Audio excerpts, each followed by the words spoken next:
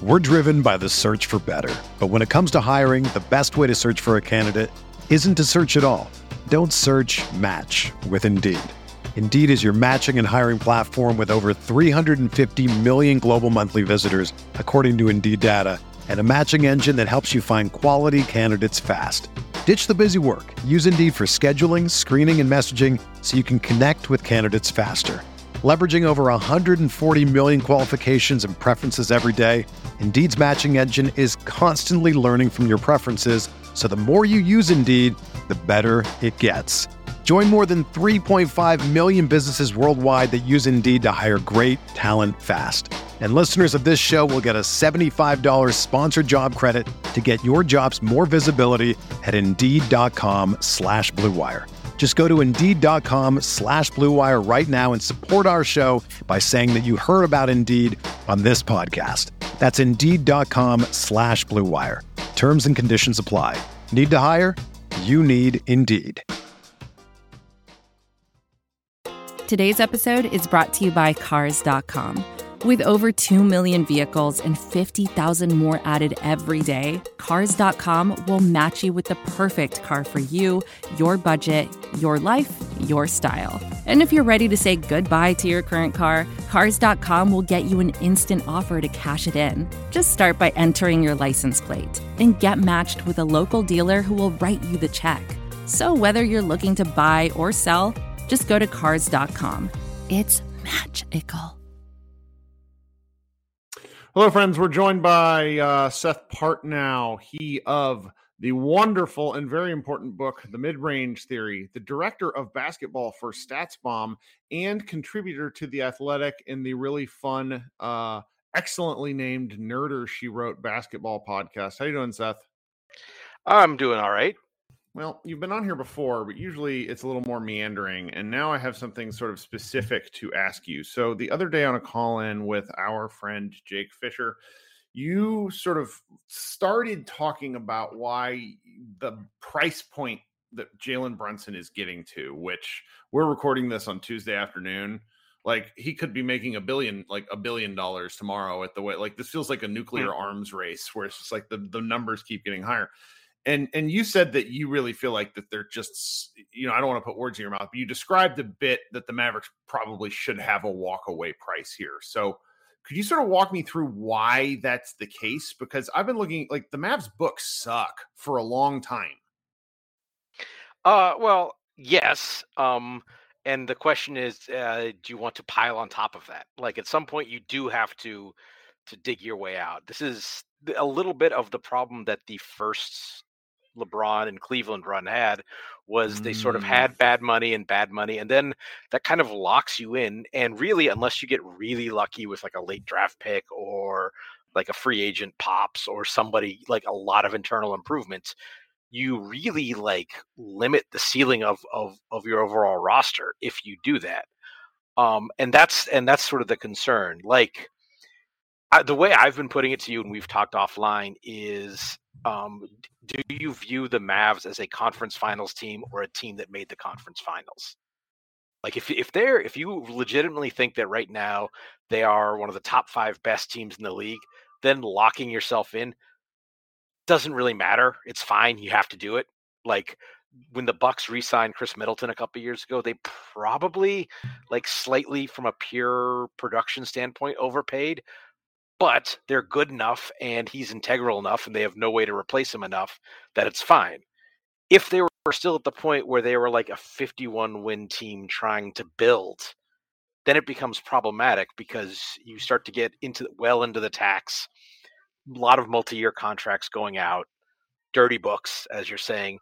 Then adding those extra pieces you need become really hard. And that's when you start to get in the cycle of, not using draft picks to add young talent, but to use them for financial flexibility. So here's my concern. So I'm playing the role of overinvested Mavs fan looking at the Mavs book. Luka Doncic starts the first year of his 5-year, $212 million contract this season. It's 22-23 season. However, if we're being honest about how the NBA actually operates, he has realistically signed a 4-year contract because his 5th year is a player option. Depending on what happens with TV deals and things of that nature, the likelihood is that he would opt out to maximize both his earnings and his own potential flexibility and frankly, his just sort of star power and his ability within the organization. We have a lot of Slovenian fans who love to point out to me that Luka Doncic is an incredibly loyal player. Shelve that for the time being, guys. Just think about this from what other NBA stars have done. So what the Mavericks have done is that they're on a ticking clock. So if you move on from Brunson now, that sends a pretty awful message at the start of his ridiculous contract. And I just, and granted, I have a hard time seeing like where they improve. It's like the tapping out of the roster aspect does make sense to me, but I just don't see where they go. I mean, in some ways, this is almost less about Brunson than it is about Powell and Porzingis turning into Dinwiddie and Bertans and stuff like that. But at a certain point, you do have to stop digging. And there is I see what you're saying, and there probably is a needle to be thread. But what's the functional difference? You sign Brunson. 3 years from now, you've maybe had a second round appearance and the team is kind of stagnated because they have no way to add anything else to the team. Mm-hmm. Like functionally, how does that get you in a different place than, not signing Brunson and having to kind of retool? Okay. It's like, I mean, if you think about it, are you trying to, because really, you said it's really a 4-year deal. I mean, functionally, it's 3 because if he wants out, it's going to be. But the question is it like what you achieve over these next 3 years, or where you are at the end of year 3? Okay. I mean, that's where the challenge sort of lies. Where it's like it's excellent that the team made the Western Conference Finals, but as I keep kind of repeating, you don't like. The likelihood of repeating in the Western Conference Finals is low just by like basic math. Like it has nothing to do with like team talent. It's just hard to go back to the Western Conference Finals time and again. And I think, but also, I mean, you do have to look at the talent and say, okay, compared to Golden State, no. Compared to the Clippers, if mildly healthy, no. Compared to Phoenix, okay, you just beat the crap out of Phoenix, but like on a talent standpoint, like. Memphis, do you have more talent than Memphis? Like, it starts to be arguable, but I would lean Memphis. Minnesota, do you have you got the best player in that, but in terms of overall talent, so that's this is again if the there's also underpinning this. There's sort of a question about team goals. Mm-hmm. And I'm doing this explicitly and not exactly a championship or bust mentality, but I'm heavily weighting that. Like if you think that if like being a second round playoff team and maybe catching a break and making the conference finals and maybe catching 2 breaks and being a ceremonial 5 or 6 game loser in the finals to a kind of the heat in the bubble style. If that's fine, then you do things differently than if it's like, no, we want to be, like minimum goal for how good this team is like how good the Celtics were this year. Right. And that just seems extraordinarily difficult because, we have one contributor to the site, Xavier, who is basically an acolyte of Danny LaRue and Nate Duncan, and has been heavily advocating that the Mavericks take their medicine this season and do something wild like trade for Westbrook, just to get out from some of the morass that they have contractually. And I don't see Dallas doing that. 1, because Mark Cuban is a stubborn goat. 2, because I don't think you want to show your franchise superstar that, because he doesn't like the elements. This aspect he doesn't care about. What could go wrong with showing your franchise showing that's your franchise superstar? When has that ever happened? Right. I mean, it's just such a frustrating situation. It's something you do once a decade, right? Yeah, like clockwork. Sure. Do it once a day. Only this time, it's like Well, no, because I mean like assuming the loyalty of Luka Doncic, I think is a mistake. Not because I don't think he's loyal, but because it's a different world. Expectations are different.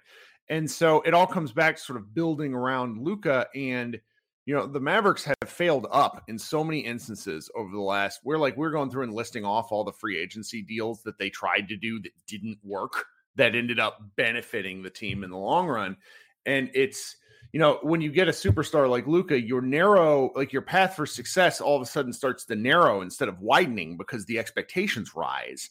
And I just think this year that's self-imposed. That's not real. That's self-imposed. And I think that's the getting back to like Cleveland with LeBron, New Orleans with Anthony Davis, maybe New Orleans with Zion. And it's really like you compare to, I don't think Luka's a better player than Ja Morant, but you compare to, okay, we're pretty good now, and we're gonna keep being pretty good, but we're gonna not be hasty the way Memphis and they were set up a little bit better in terms of they got the future draft equity haul from dealing Conley and Gasol that maybe the Mavs didn't have, but still, that they like going too fast is a problem that catches up to teams so often.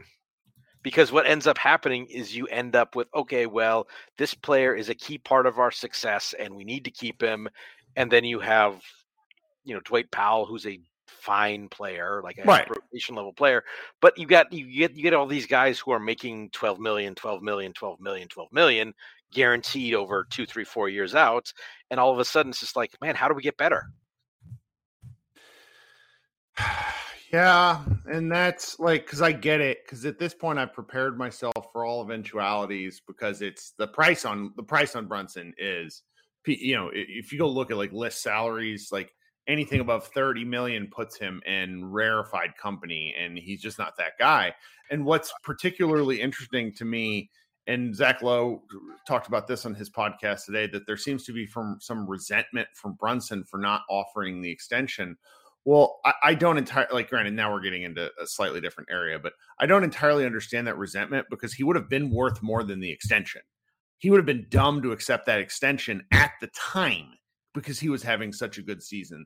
So it's it feels like just like a self-imposed bidding war where the Mavericks are getting caught up. And, I sort of, in my mind, and I don't know if this has been reported or not, but I sort of think Cuban has a 5 for 125 walk-away price. And I don't, and that realistically at this point, based on what you're saying, is probably too high. And that's just, it's because he's going to go to the Knicks, and he's not going to help. He's not going to help the Knicks. If he signs a $27 million a year contract for the Knicks, I did on my own podcast, I was talking to Fred Katz about this today, and it's that becomes the chances of that. I would put the chances of that becoming an albatross contract in 9 months at around 30 to 40%. Yeah. I mean, he's a good player. He's a good player, but when you start he's basically, if he runs last season back, he barely justifies mid-20s. Yep. And he's a low volume 3-point attempt, even though he's actually pretty good at it. And he's middle of the pack free throw stuff. And when you go to a team with Randall and with the just prolific bricklayer in RJ Barnett, it's incredible. I had no idea that, dude, 40% is incredible. That's so bad from the field for a guy who shoots volume. I don't know. It's like Jamal Crawford-esque late in his career. It's just his 2022. I don't know. That's a different deal. If I talk about RJ Barrett, I get myself in trouble, so I won't. You liked RJ Barrett back in the day, didn't you? I liked him coming out of the draft, and then if you remember when he's a grinder. He works so hard. Everything about him is it just doesn't. It's like two ships passing in the night where his hard work isn't paying off. Well, the joke has always been when he was coming into the draft, I can't wait to see him with NBA spacing. And now 3 years into his career, it's man, I can't wait to see him with NBA spacing. So. Well, all right. I don't want to take up any more of your time because, by the time I've run this may be sort of moot, but NBA offseason is wild. I'm sure there's going to be, plenty of stuff. We can find you on the internet now and again. You run, I don't know, 2-3 times a week call-ins. If you don't have that app, download it. It is similar to Spotify Live. Fun time. He has on a lot better guests than I do, I'll tell you that much. You got anything you want to plug before you go? Let me see. I am just in anticipation. My version of the player tiers this year is going to come out the week of Summer League.